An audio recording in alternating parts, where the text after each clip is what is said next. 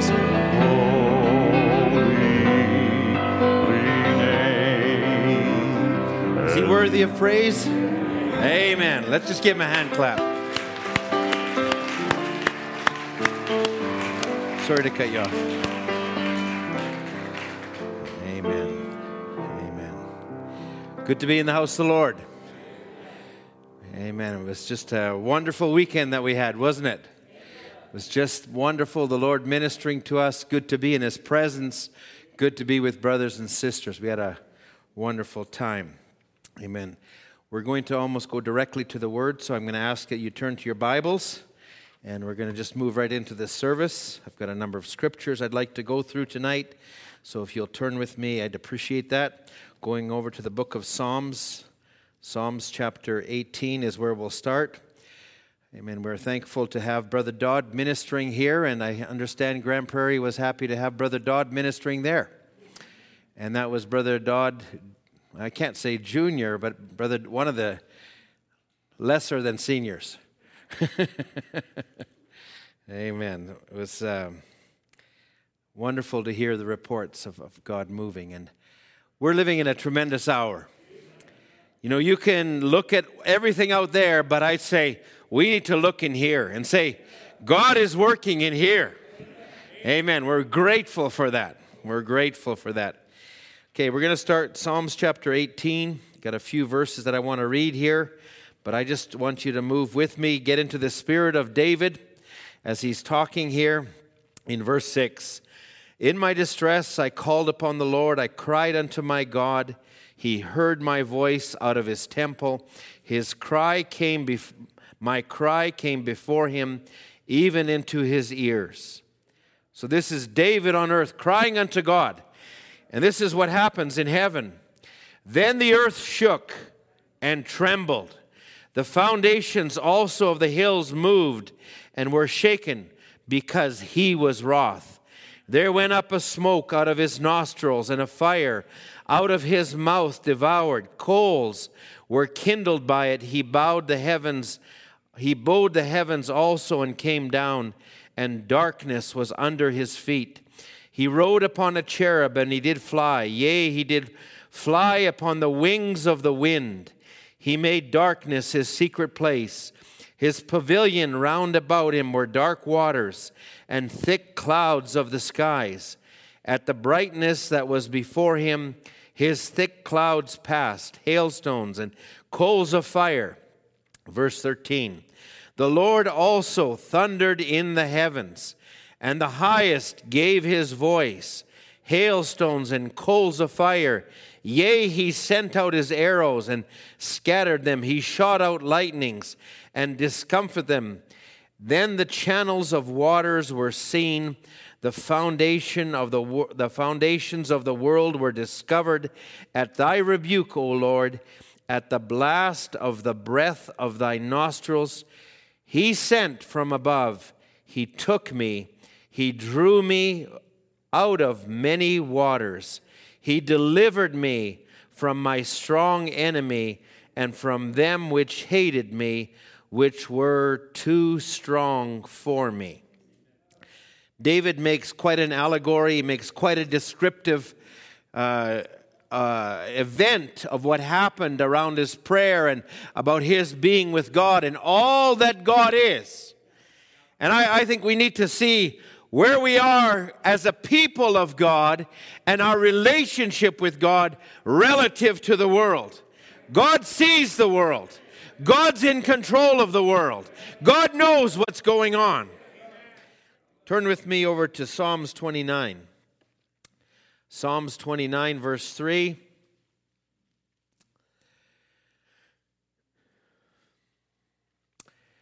The voice of the Lord is upon the waters. The God of glory thundereth.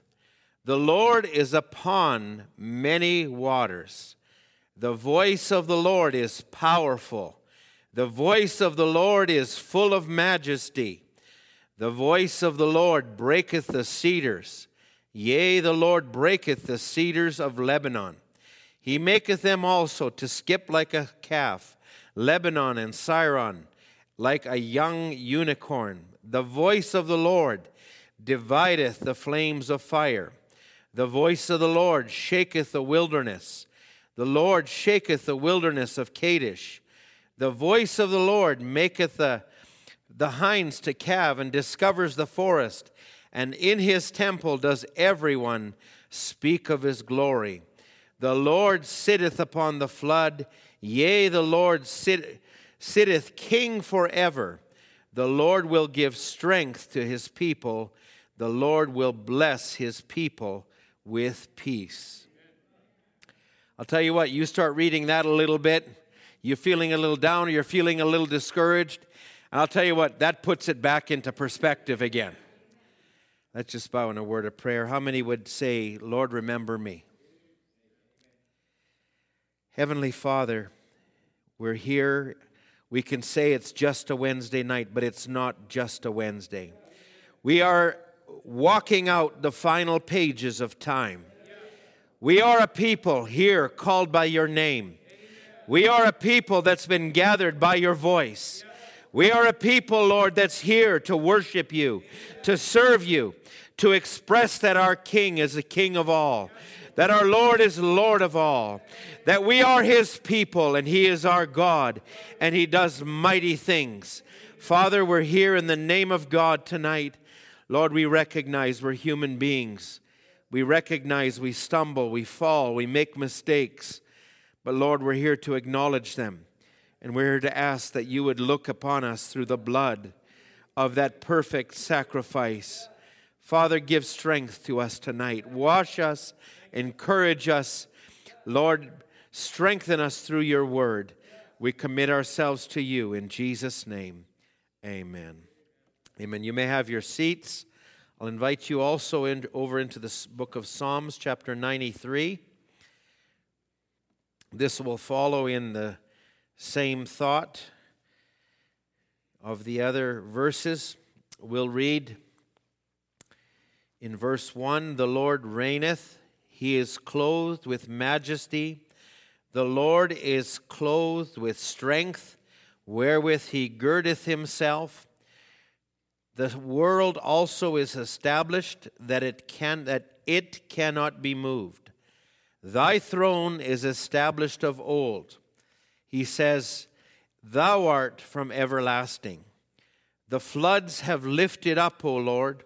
The floods have lifted up their voice. The floods lift up their waves. The Lord on high is mightier than the noise of many waters. Yea, than the mighty waves of the sea. Thy testimonies are very sure. Holiness becometh thine house, O Lord, forever. I'm going to entitle the thought tonight, The Lord Stirreth the Waters.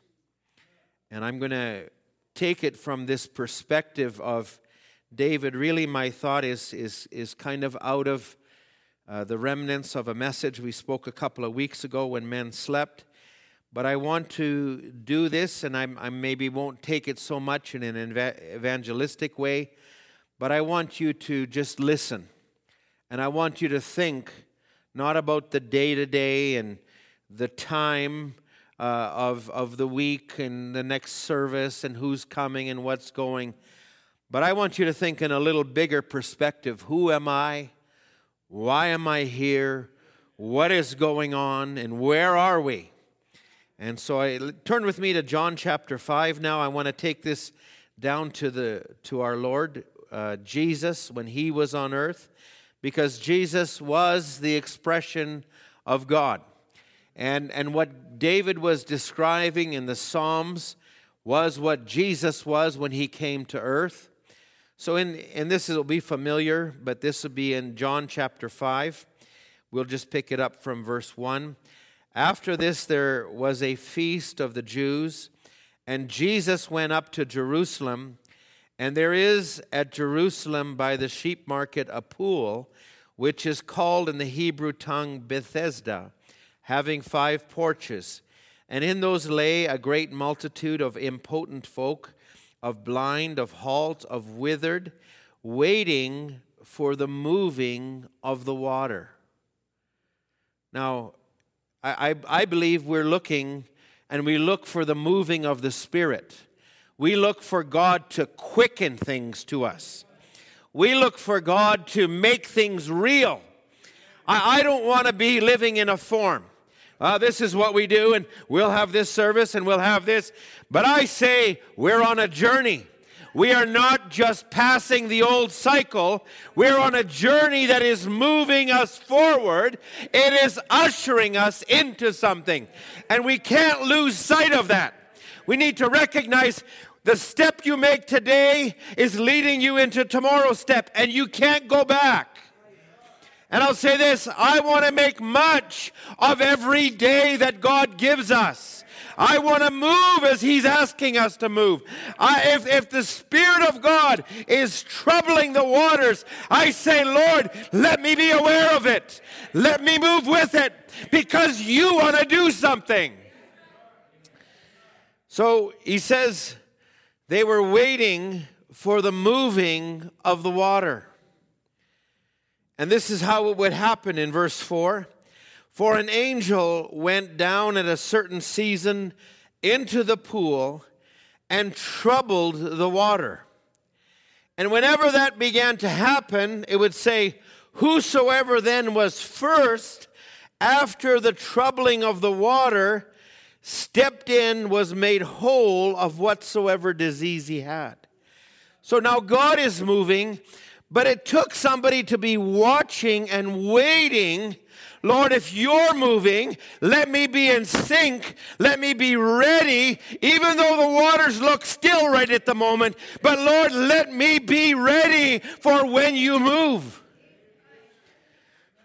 So I'm not going to go further into that, but I'm just laboring a principle. Now, turn with me to 2 Peter. Now, I'm going to jump around a little bit, but I'm going to use a number of scriptures.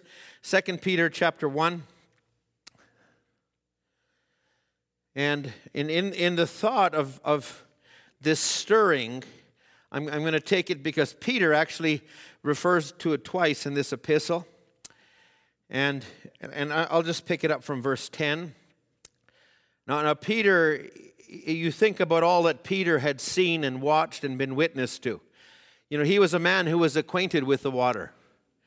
He fished on the water. He knew that there's a life behind this water, and water really is representative of people, and it's representative of peoples, if I can say. So Peter, you know, here he's coming to the end, and of his time on earth.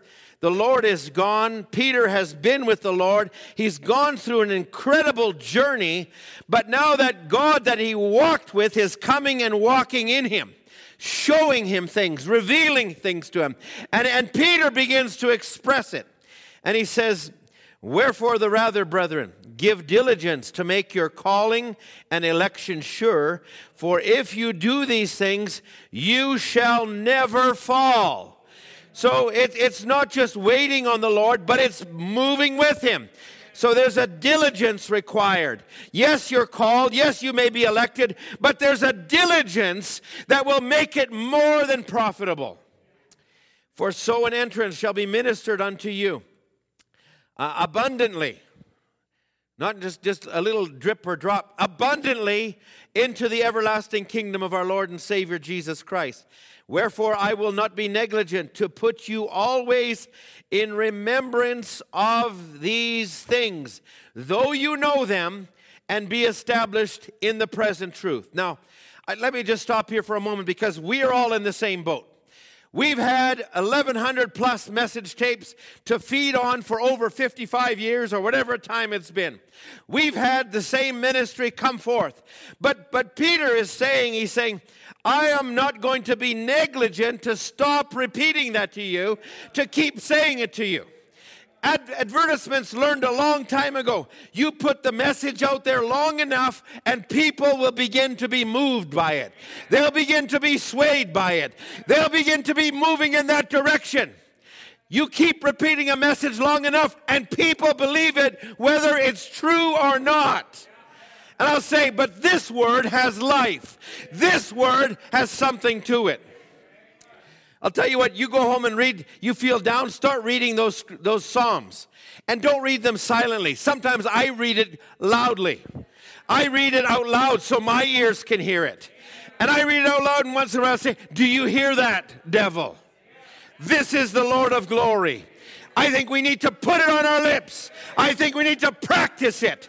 I think we need to be serious about it. We need to be real Christians. So Peter would say, he says, though you know it, though you've heard this tape before, put it on again. There's something in there for us. And he says, and you're established. I'll tell you what, as a minister, I need to be feeding, not just because I have the next service, but for my own flesh that would slowly creep into the worldly things. I need to be feeding. And he says, now Peter, catch where he's at, because he says this now in verse 14. He says, verse 13 rather, I think it is meet as long as I am in this tabernacle, while he's here on earth. And he says this, to stir you up by putting you in remembrance. Now, Peter, you're going to repeat the same things? Yeah, he says, I heard about Noah. He had a message. He didn't preach it 1 year or 2 years or 3 years. He preached it all the time because it was burning in him. Amen.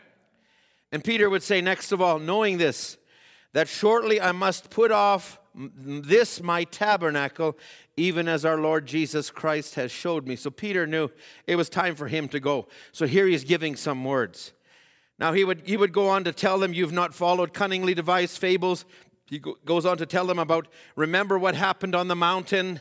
And he says, but now in verse 19, he says, we have a more sure word of prophecy, whereunto you do well that you take heed, as a light that shines in a dark place, until the day dawn and the day star rise in your hearts. Knowing this first, that the prophecy of the Scripture is not of any private interpretation.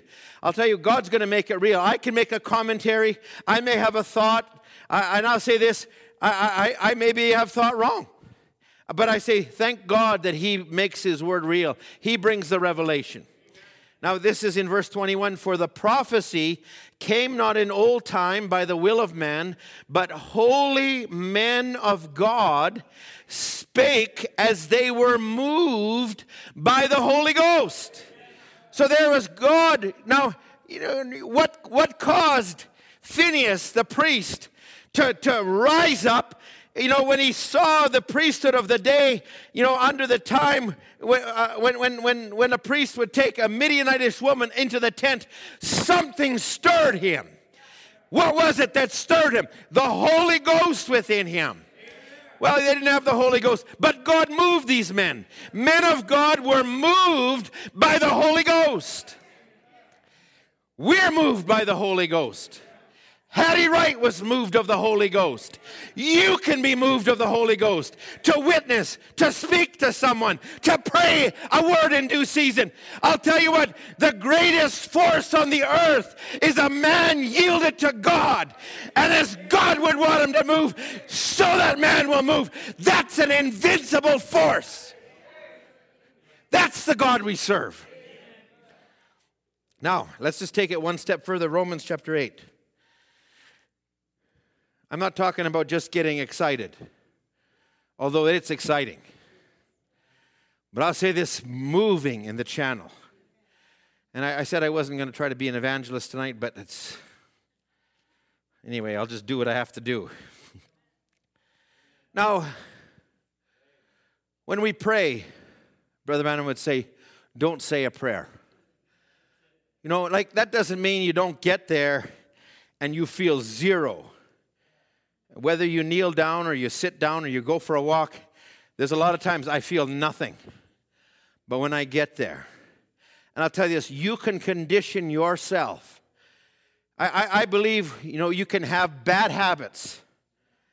You know, it talks about evil communications corrupt good manners. Sometimes you can just be flippant with your tongue, but the Holy Ghost can be a guard of your tongue.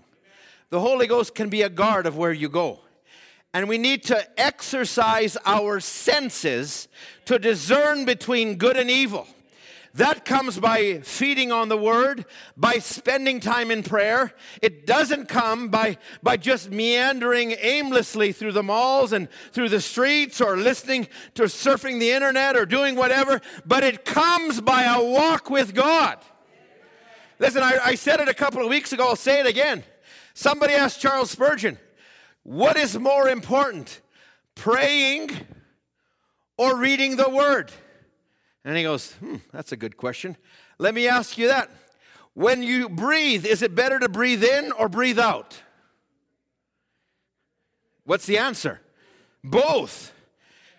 What's better? Read your Bible and pray every day. You're going to need it in this time. Friends, I'll just say this. I don't have the quote in front of me. I was sharing it with Brother Andrew the other day. But Brother Branham says, the complete invisible union. I can almost repeat it because I've read it and it so struck me. The complete insanity of the world today.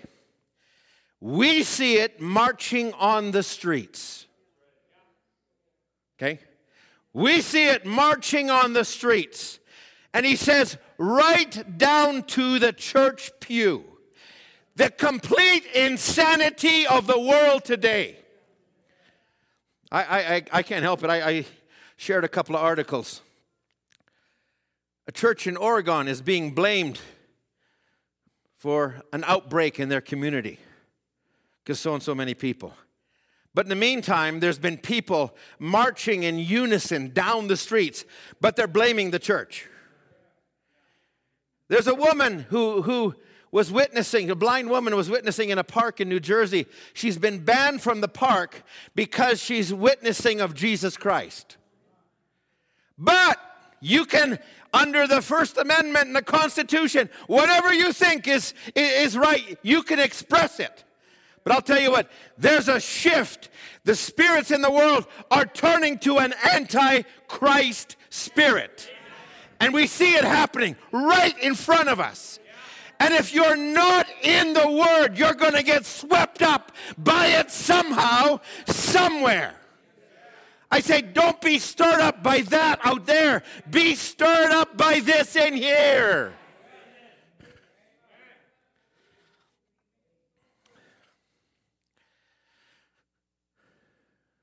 Paul gives a principle, Romans chapter 8, and I just pick it up from verse 26.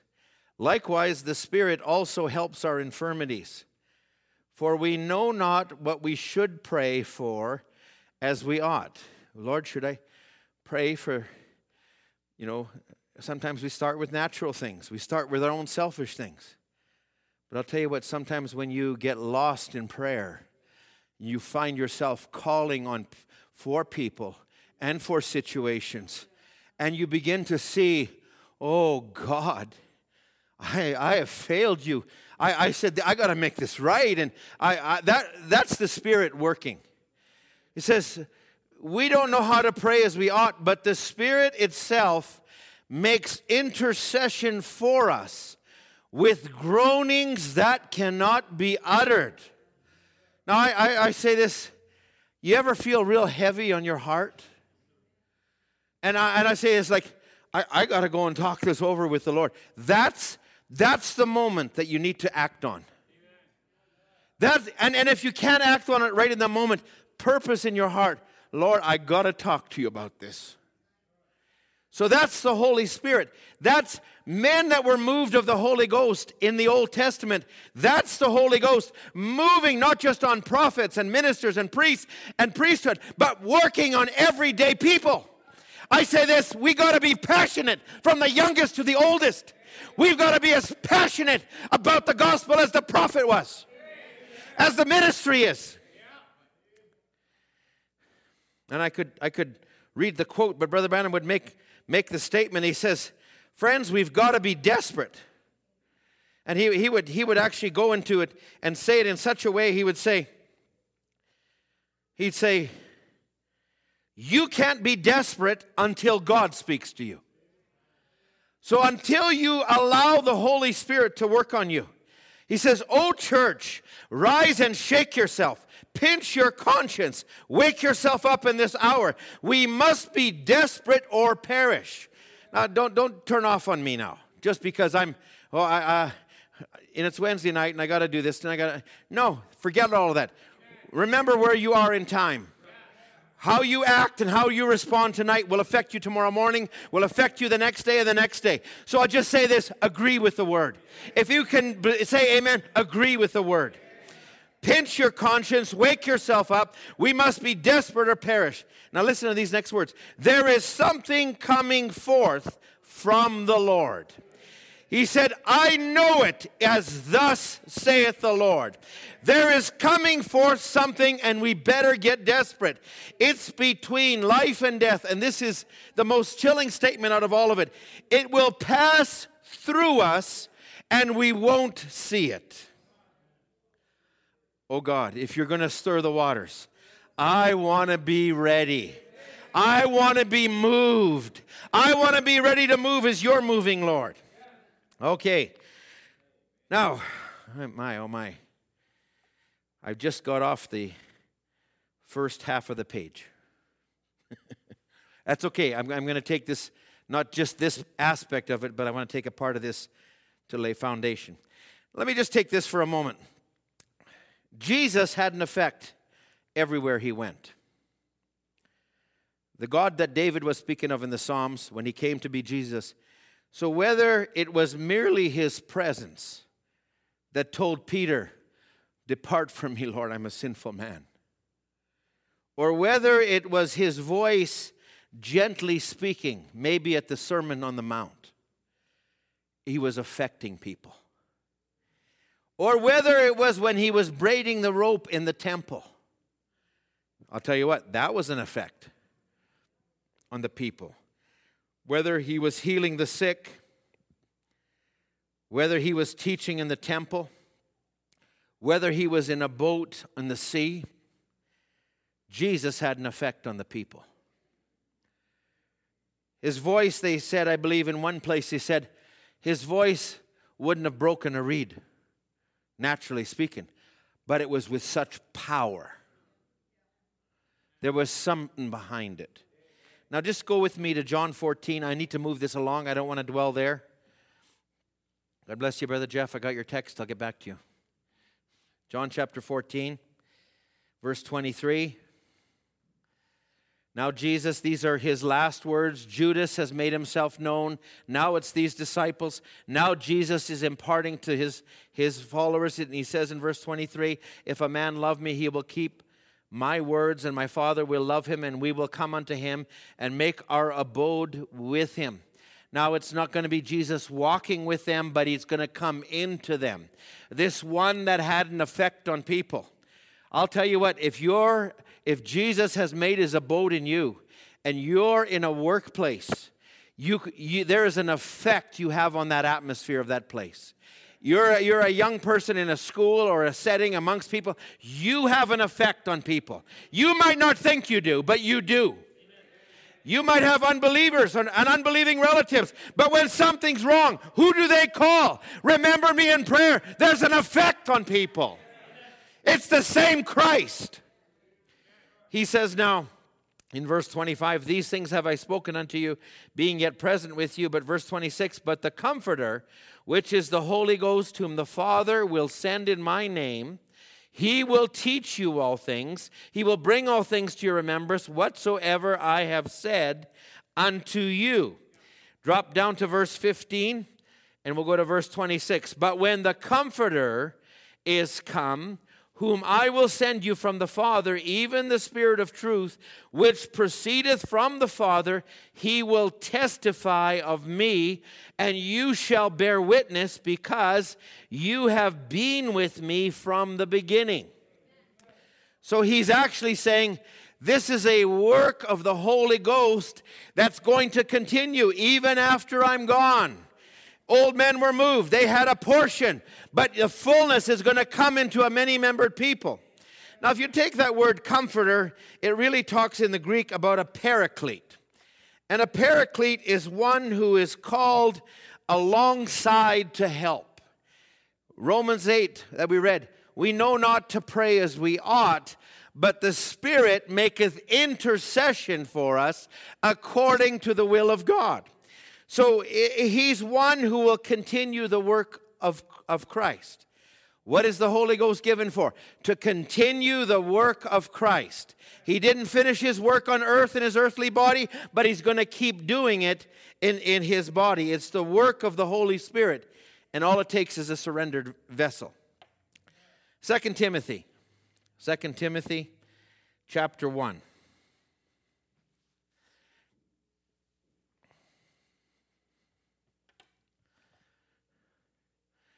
Now we'll pick this up in verse 5. Now Paul, think about, this is the first church age messenger. And he's found a young man who has caught the message. And he's admonishing him. He also speaks to Titus and he speaks to others. And he became friends with, different ones, Aquila and Priscilla and different ones. But, here is Timothy. He's admonishing him. He sees something in him. And he tells him, first in verse 3, I'll just back up for a minute, Brother Dan. He says, but I thank God whom I serve from my forefathers with a pure conscience. Without ceasing, I have remembrance of thee in my prayers night and day. I'm thinking of you. Now he's saying, not I, Paul, the Pharisee, but the one who God called and ordained to be here at this hour. I'm not here because of my own agenda anymore. I'm not here because of the religious move of the day anymore. But I'm here because God called me. And he says, and he speaks from that. Now I'm desiring to see you and be mindful of my tears, that I might be filled with joy. He says, now I remember you and the faith that is in you, which I saw first in your grandmother Lois, and then in your mother Eunice, and I'm persuaded it's in you also. And so he's saying, Timothy, it's not just a natural progression. But he goes down and says this in verse 6. Wherefore I put thee in remembrance that thou stir up the gift of God which is in thee by the putting on of my hands. For God has not given us the spirit of fear, but of power and of love and of a sound mind. So he says, stir up the gift. Now, this has been a misinterpreted scripture. Brother Adam would speak on it. He says, we don't impart gifts. We recognize gifts.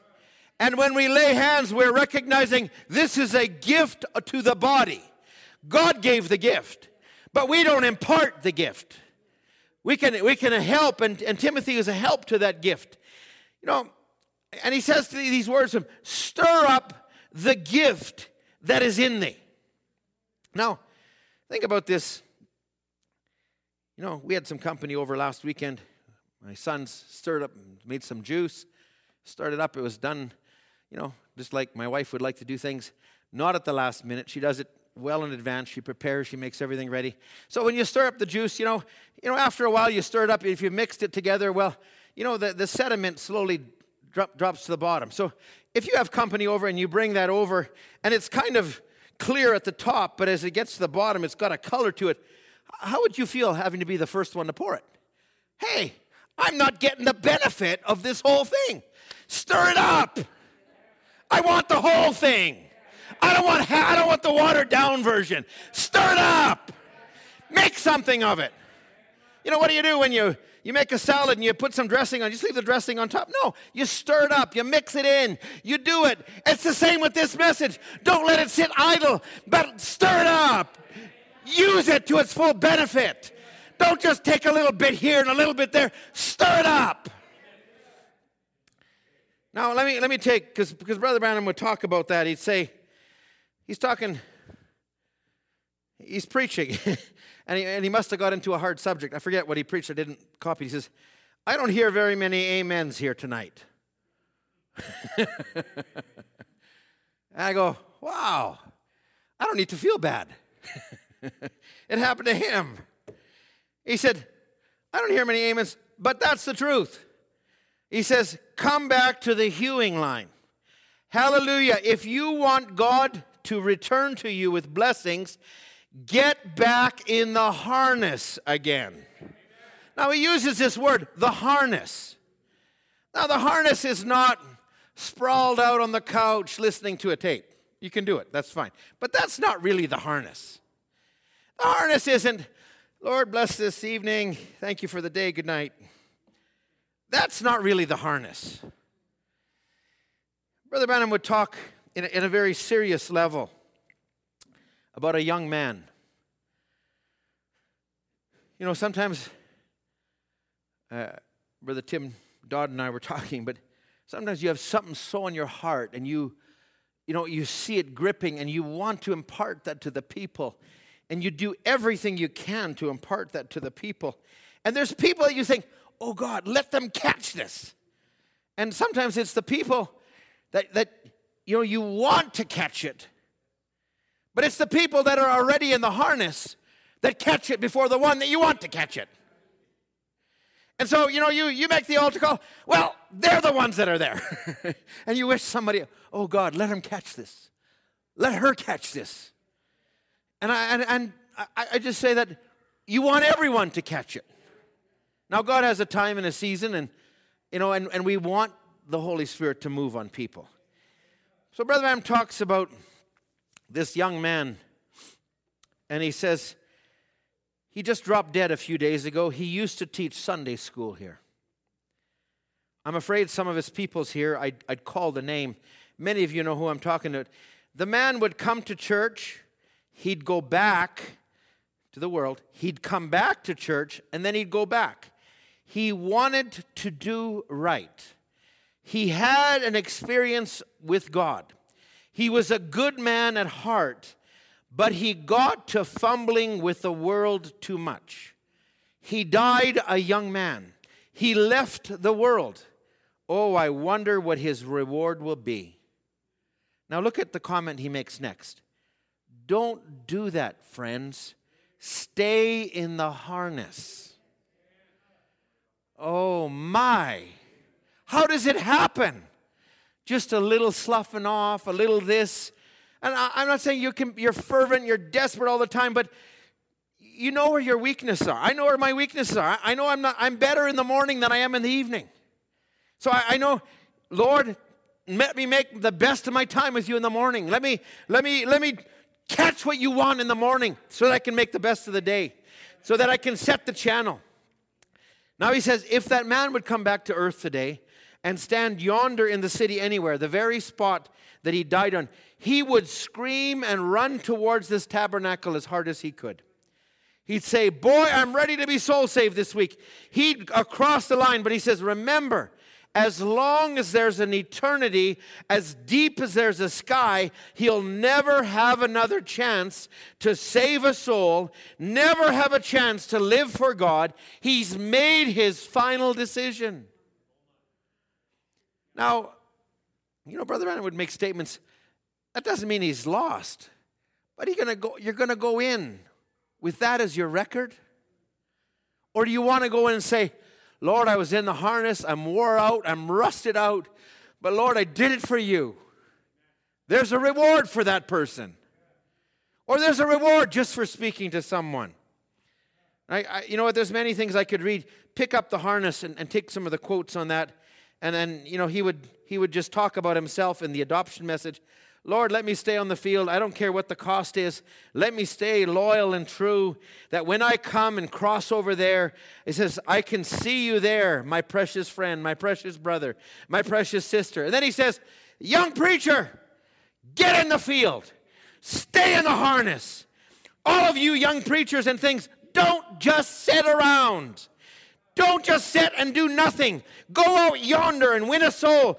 Do something. Get on. Get moving. Don't stop, young preacher over there. God bless your heart, he says. You listen to when he speaks, what house will you build me in 1965? That same desire was in Brother Branham then. Let it be in me. Let it be in you. Okay, I've really got to move along.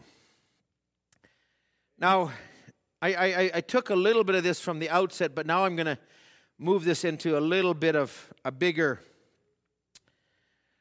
picture for you. And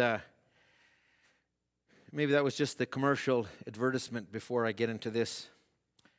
There's a number of scriptures I could take. I'm going to skip a couple here, Brother Dan, but I'll take one that I know you like. Let's turn to the book of Daniel. Daniel chapter 9.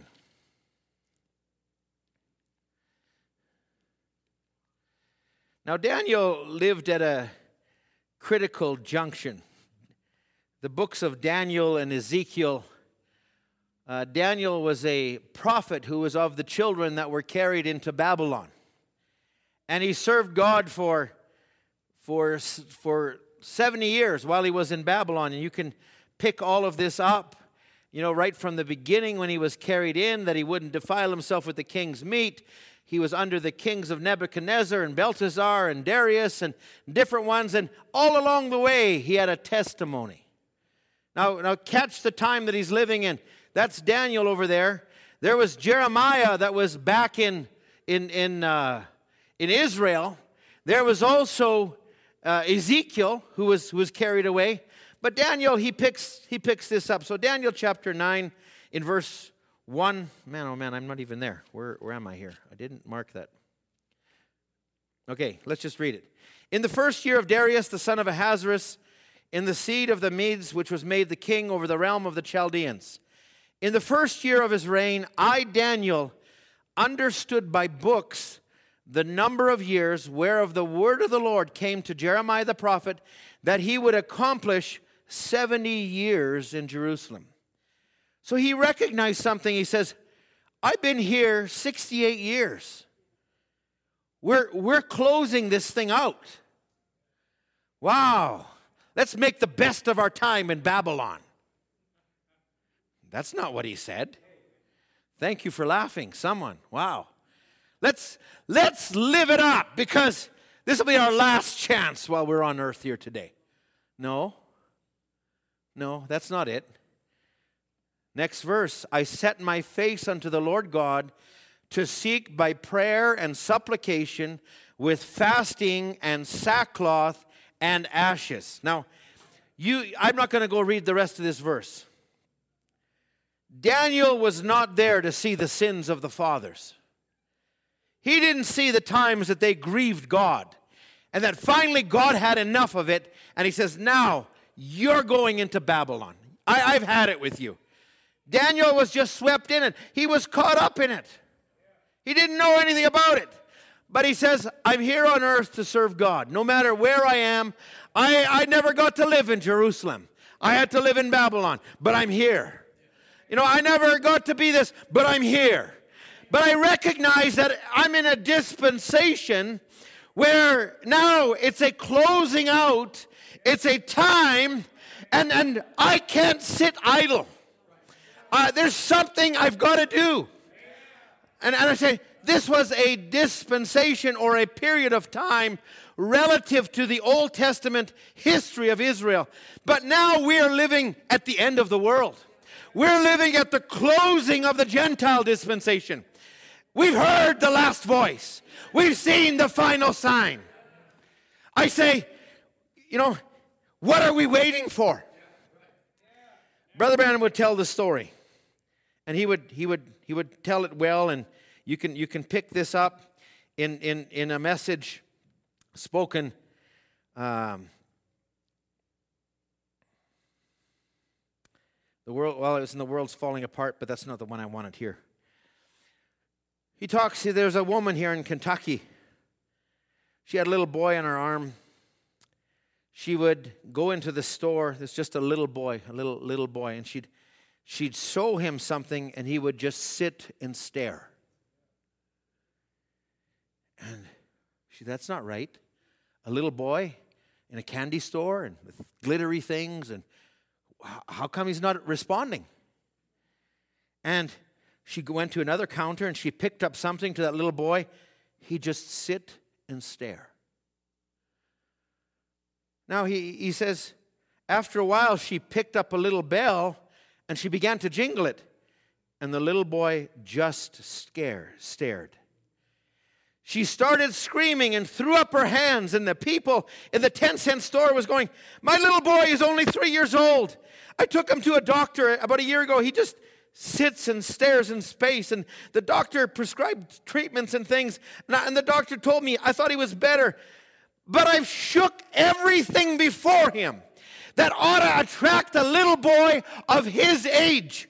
And he says, but everything that should attract him, he sits and stares. Now that's terrible. And Brother Branham goes then right into this thought. That's something like the Pentecostal church of this day. God has shook every gift in the Bible before them, but they still sit and stare into space. Something is wrong. He says, God don't shake these gifts unless he's trying to attract your attention. God was bringing a nation out of a nation. Now he's bringing a bride out of a church, leaving the remnant.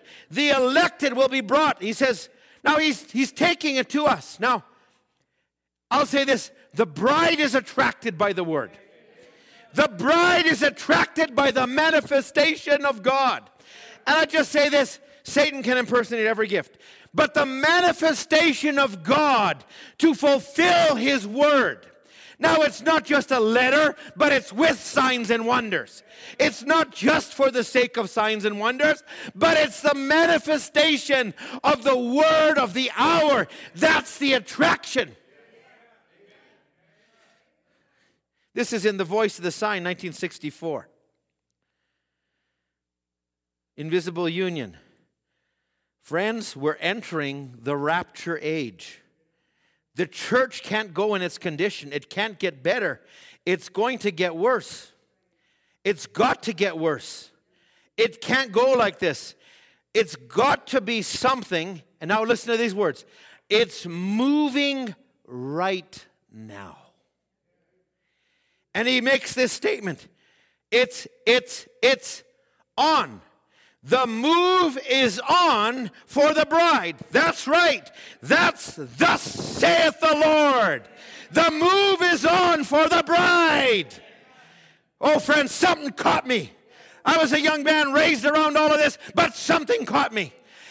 Does that mean it's just a one-time move? No, it has kept moving me. It is still moving me. It ought to be moving us. Are we just staring and looking in space? There's another message Brother Branham would preach, and he'd say, what does the church want anymore? What does they want anyhow? Friends, like I'm saying this with God just making this very real, and I'm seeing a world that is literally going insane in front of us. People are losing their minds. I said, it ought to shake us. Because I see scriptures that I've read for years, message books I've read for years. They're real. They're unfolding right in front of us. How can we sit still? Now, I'm not just saying jump up and throw your hands, but how can you sit idle? What kind of a life are you living relative to the time we're in? What did Daniel do because of the time he was in? Now, I'm just bringing this now. I know we've heard this many years. But I'll say this. When God starts moving the waters, and I believe God is stirring the waters. Now I'm gonna put this into another context here.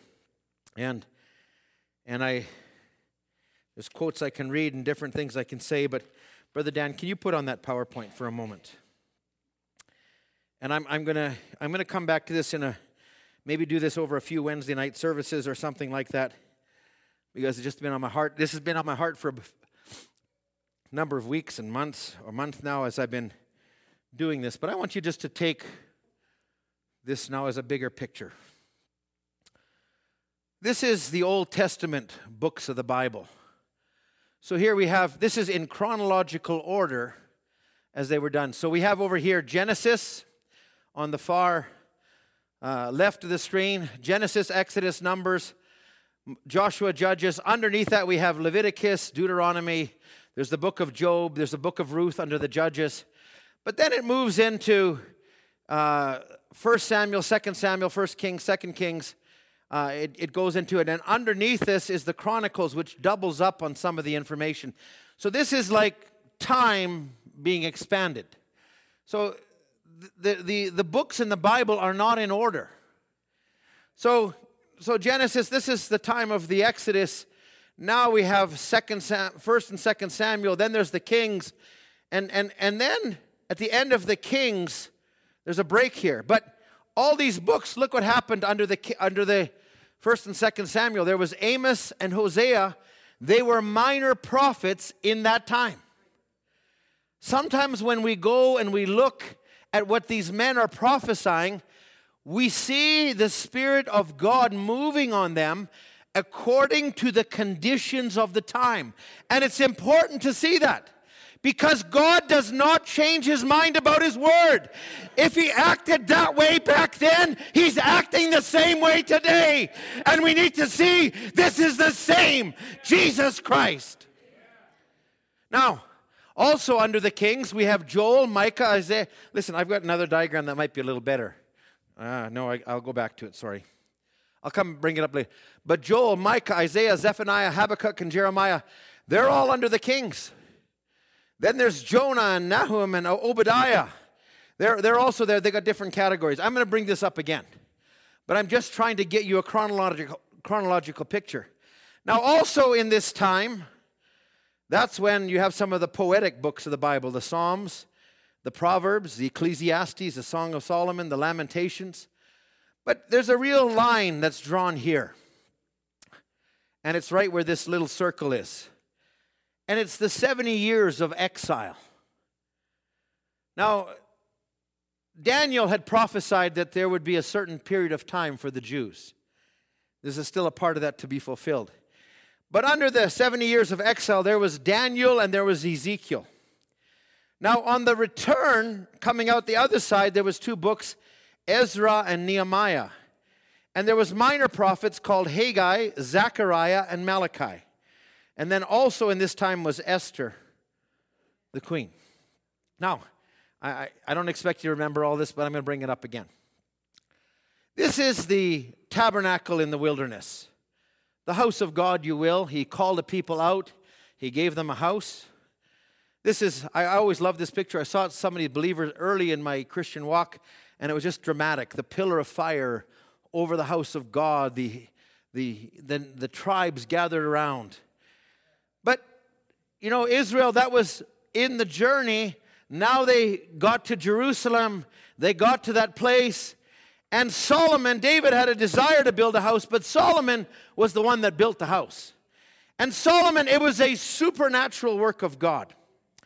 Now, let me just drop this in for a moment. I took this a couple of Sundays ago, but when God was wanting the sanctuary built, the first temple, if we remember in the book of Exodus, and it was in chapter 8, I believe, and it said, God put on the hearts of the people to give. In other words, he stirred them. He moved them. He did something. It wasn't God just taking, okay, I'm going to do this, you watch me. No, they were a part of it. We are a part of it. So I'm taking a principle here. God put it on the hearts of people. He endowed certain people with gifts for the benefit of the body. Now I'm going to go back. Brother Jake, just take the lights from me again. So Solomon now, he also is entering into that type of thing. And Solomon is inspired. And he gets wood, the cedars of Lebanon. He gets rock from a quarry. But it was such a supernatural work. It was so supernatural that over there, God was working on the hearts of somebody. Over there, God was working on somebody. But when they came together in the temple, they fit together perfectly.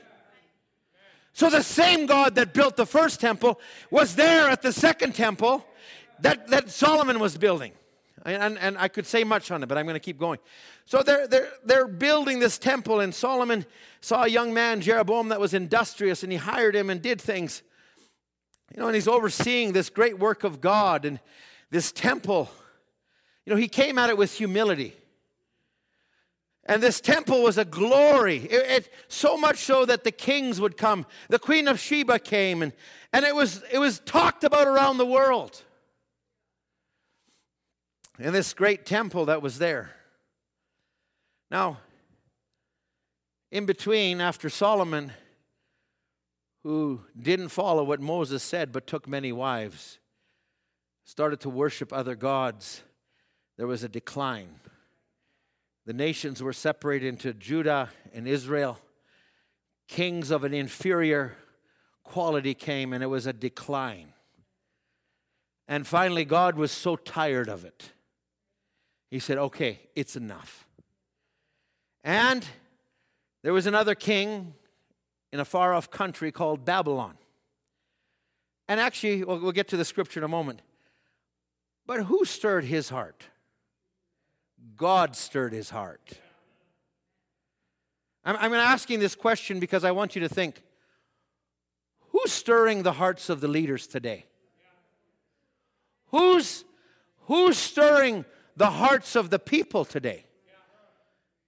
There was an article that was sent to me about the whole movement that's just coming out right now. The public opinion has changed on a level that is unprecedented. And they're all caught up with it. And I think there's, if I can say it, some of the cause is right, some of the way it's happening isn't right. And I'm going to put it into another light. I'm going to say, just because abortion's wrong, we're not out placards in front of every abortion clinic. It's wrong. But our kingdom is not from down here. Okay? Now, who's stirring all those people? Now, again, sorry, brothers, but I'll just go back to it now. So, over in another country, there's a king in Babylon named Nebuchadnezzar. And one day, like an idea comes into his head. I want some money from that nation. Who put that idea in his head? God stirred him up. He stirs the people. He stirs the waters. And when a king named Zedekiah wouldn't listen, finally Nebuchadnezzar had enough and he sent his army. And this glorious temple of Solomon was reduced to now armies coming in, and it began to be burnt with fire. Think about what's happened here. Think about America in its glory and its religious freedom. Think about Canada that had a godly premier in this province at one time that would not allow Sunday shopping. This used to be like the heartbed of religion. It's long gone. Look at the ruins of what God put in the hearts of his people to build a house for him. And now it's in ruins. And the princes are carried into Babylon. But God made a promise. The glory of the latter temple shall be greater than the former. Now here is this chronological order again. So Genesis, Exodus, Numbers, Joshua, Judges, 1st and 2nd Samuel, 1st and 2nd Kings. Underneath that's the Chronicles. Now I want to focus right here for a moment in the 70 years. And I want to go into this part for a little bit. And I'm going to take a few services on it. But I want you to notice the context. There's Ezra, there's Nehemiah, there's Esther who's here. There's Haggai, there's Zechariah, and there's Malachi. And they're all part of the restoration that God once put forth. So it's actually a type of what God is doing now again. Okay, now I really have used up my time. Go with me just for a moment. I'm going to take a couple of scriptures. 2nd Chronicles 36. Are you still with me? Thank you. I appreciate that. 2nd Chronicles chapter 36. I'm going to pick this up from verse 11. Now, this is the end of the book of Chronicles. This is the last of the kings, which Zedekiah, who was 21 years. I'm going to come back to just before this. But he reigned 11 years. It says in verse 12, he did that which was evil in the sight of the Lord his God. He humbled not himself before Jeremiah the prophet, speaking from the mouth of the Lord.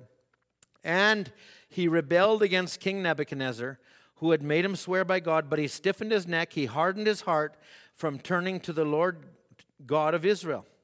Moreover, all the chief of the priests and the people transgressed very much after all of the abominations of the heathen and they polluted the house of the Lord, which he had hallowed in Jerusalem. So this is the setting as they're going in. And the Lord God of their fathers sent to them by his messengers.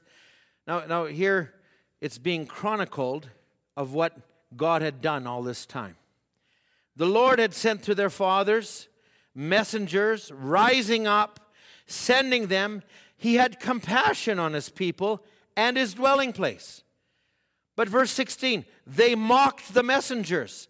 They despised his words.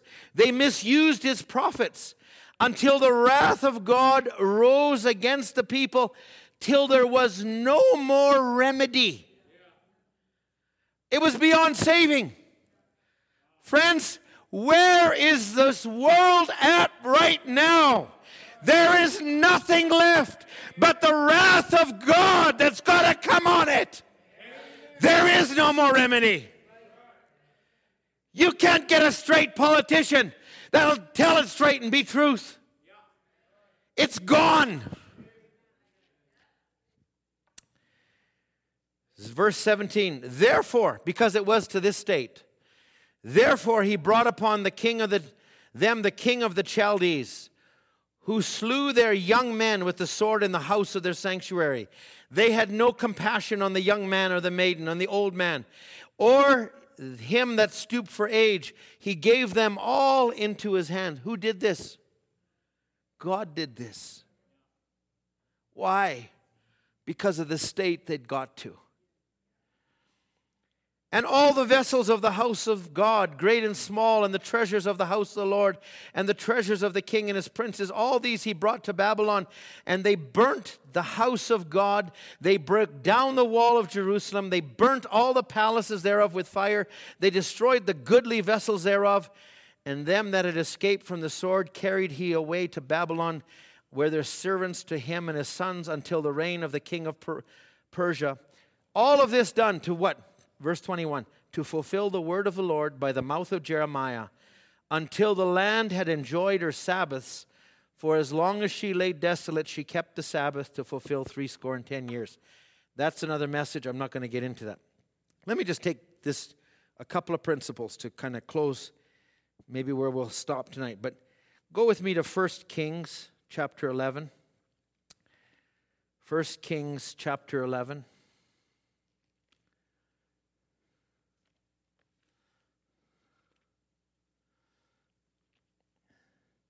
Now we'll just pick this up from verse 9.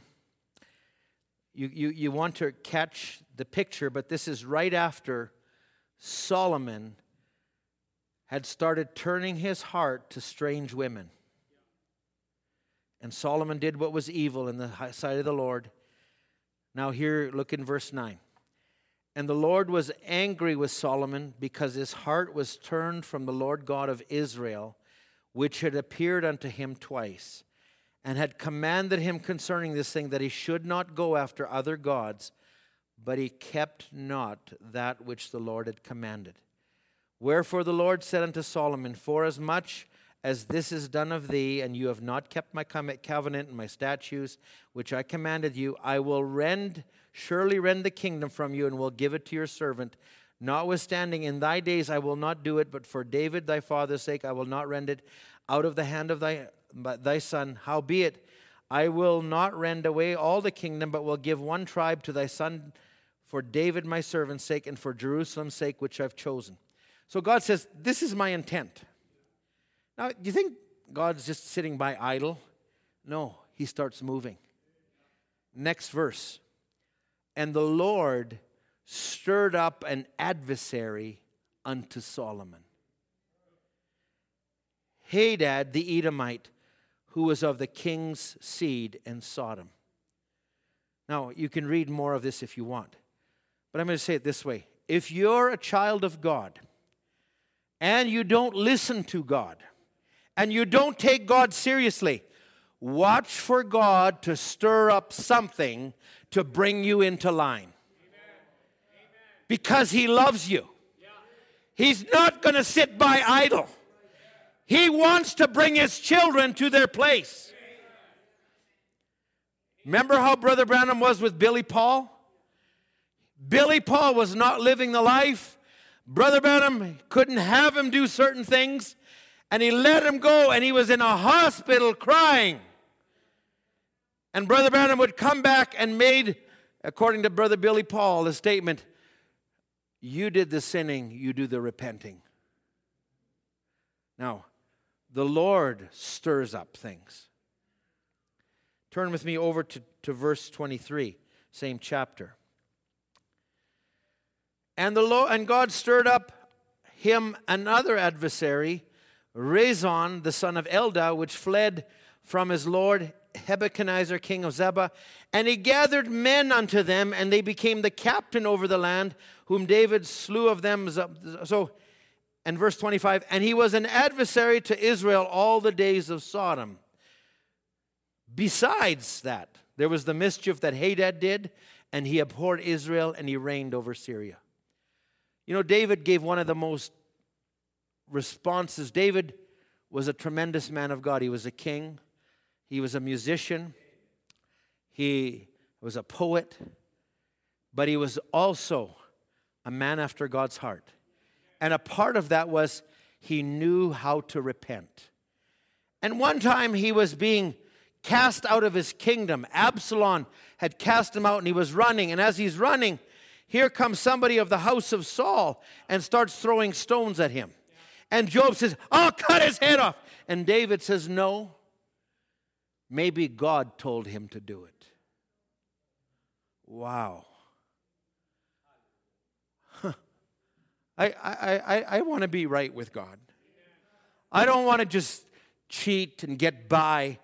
I want to be sincere. I want to say, Lord, you're God and you're worthy. You're worthy that I shouldn't get by with anything.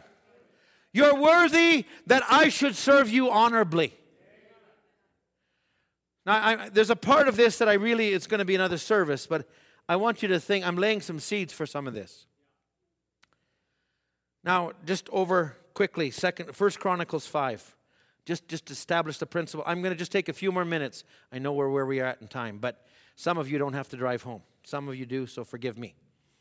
But in 1 Chronicles chapter 5, and this will pick it up in verse 26, this is the same principle where, and they transgressed against the God of their fathers, and they went a-whoring after the gods of the people of the land, whom God destroyed before them.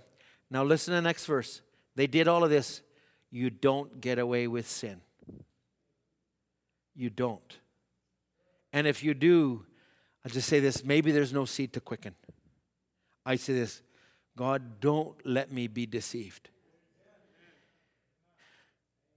Verse 26, and the God of Israel stirred up the spirit of Pul, the king of Assyria, and the spirit of Tiglath-Pileser, king of Assyria, and he carried them away, even the Reubenites. So who did this? God did this. Outside of this message, I would say nobody has ever put it in this light. When we saw the Holocaust of Israel, and we would say, that was terrible. And a prophet can say, that was the tender hand of Jehovah. Sometimes we see God dealing with someone sovereignly. I say, we need to let God have his work. Now, I'm bringing this on one side right now. There's other examples I could take in the scripture. But go with me now back to 2 Chronicles. And I'm going to take this the other way. 2 Chronicles chapter 36. This was the scripture we were just at. And this is really, if you take this is just at the end of the Kings, going into the 70 years. And the next book is the book of Ezra, which we'll come to more fully. Now, in verse 22, we hadn't gone this now. It's actually included in the Chronicles, but if you take these first 3 verses of Chronicles, they're actually the same first 3 verses, or the same verses that are in the book of Ezra. And Ezra is the priest that is coming back in the season of restoration. Now, as I said, God is stirring, and I believe the things we're seeing, God is allowing or stirring, just like in the time of Micah, where, God saw that they were doing something wrong, and they wouldn't listen to Micah, and he says, who will cause them to come? And a lying spirit came up and said, I'll do it. Yeah, okay, you'll do a good job. Go ahead. I'll get in their prophets. I'll cause a lying spirit. God allowed that. God stirred that up. This is now at the time of the rebuilding of the temple. There's a big gap here between verse 21 and 22. Now in the first year of Cyrus, the king of Persia, that the word of the Lord might be spoken by the mouth of Jeremiah, might be accomplished. So 21 talks about 70 years. Now the Chronicles dictate, okay, the 70 years are over. I'm going to fulfill my word. I'm not going to let it sit idle. So how does God start moving? There's a king named Cyrus, and it says now the next verse, the Lord stirred up the spirit of Cyrus, the king of Persia. He was sitting there in his temple on his throne one day, and he's going, it's been a good time. We've had all this. Hey, what about these Israelites? I was reading in the articles, hey, you know what? I feel like doing something. I'd say God did that with the man that was in the White House right now. Hey, what's the embassy doing in Tel Aviv? Let's put it in Jerusalem. Hey, do you think God can take and work with kings? Absolutely he can. And God is working. There's a wheel in the middle of the wheel, but there's a big wheel. And God's making it all work together. And he says, and the Lord stirred up the spirit of Cyrus, the king of Persia, and he made a proclamation through all his kingdom.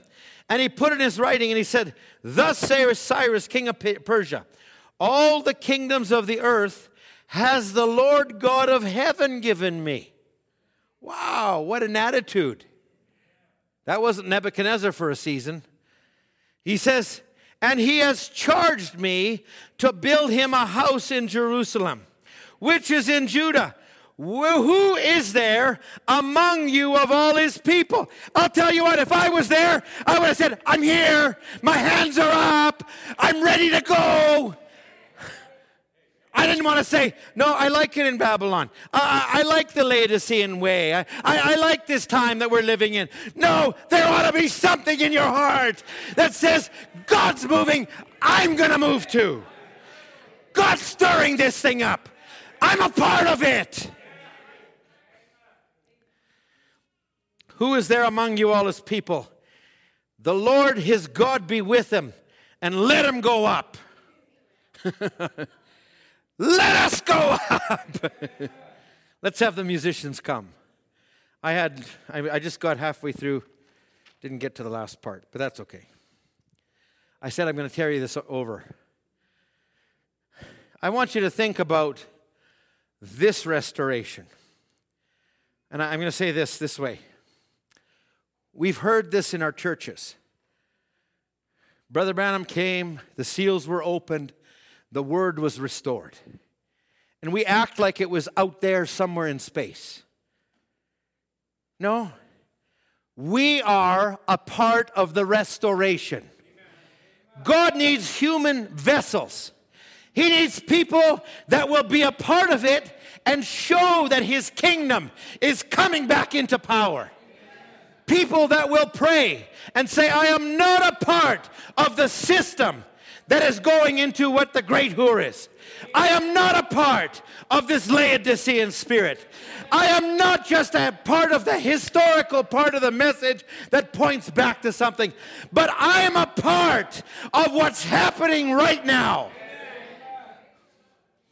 I got more to say on all this, but I trust I dropped some seeds in. The Lord stirreth the waters. The people are the waters.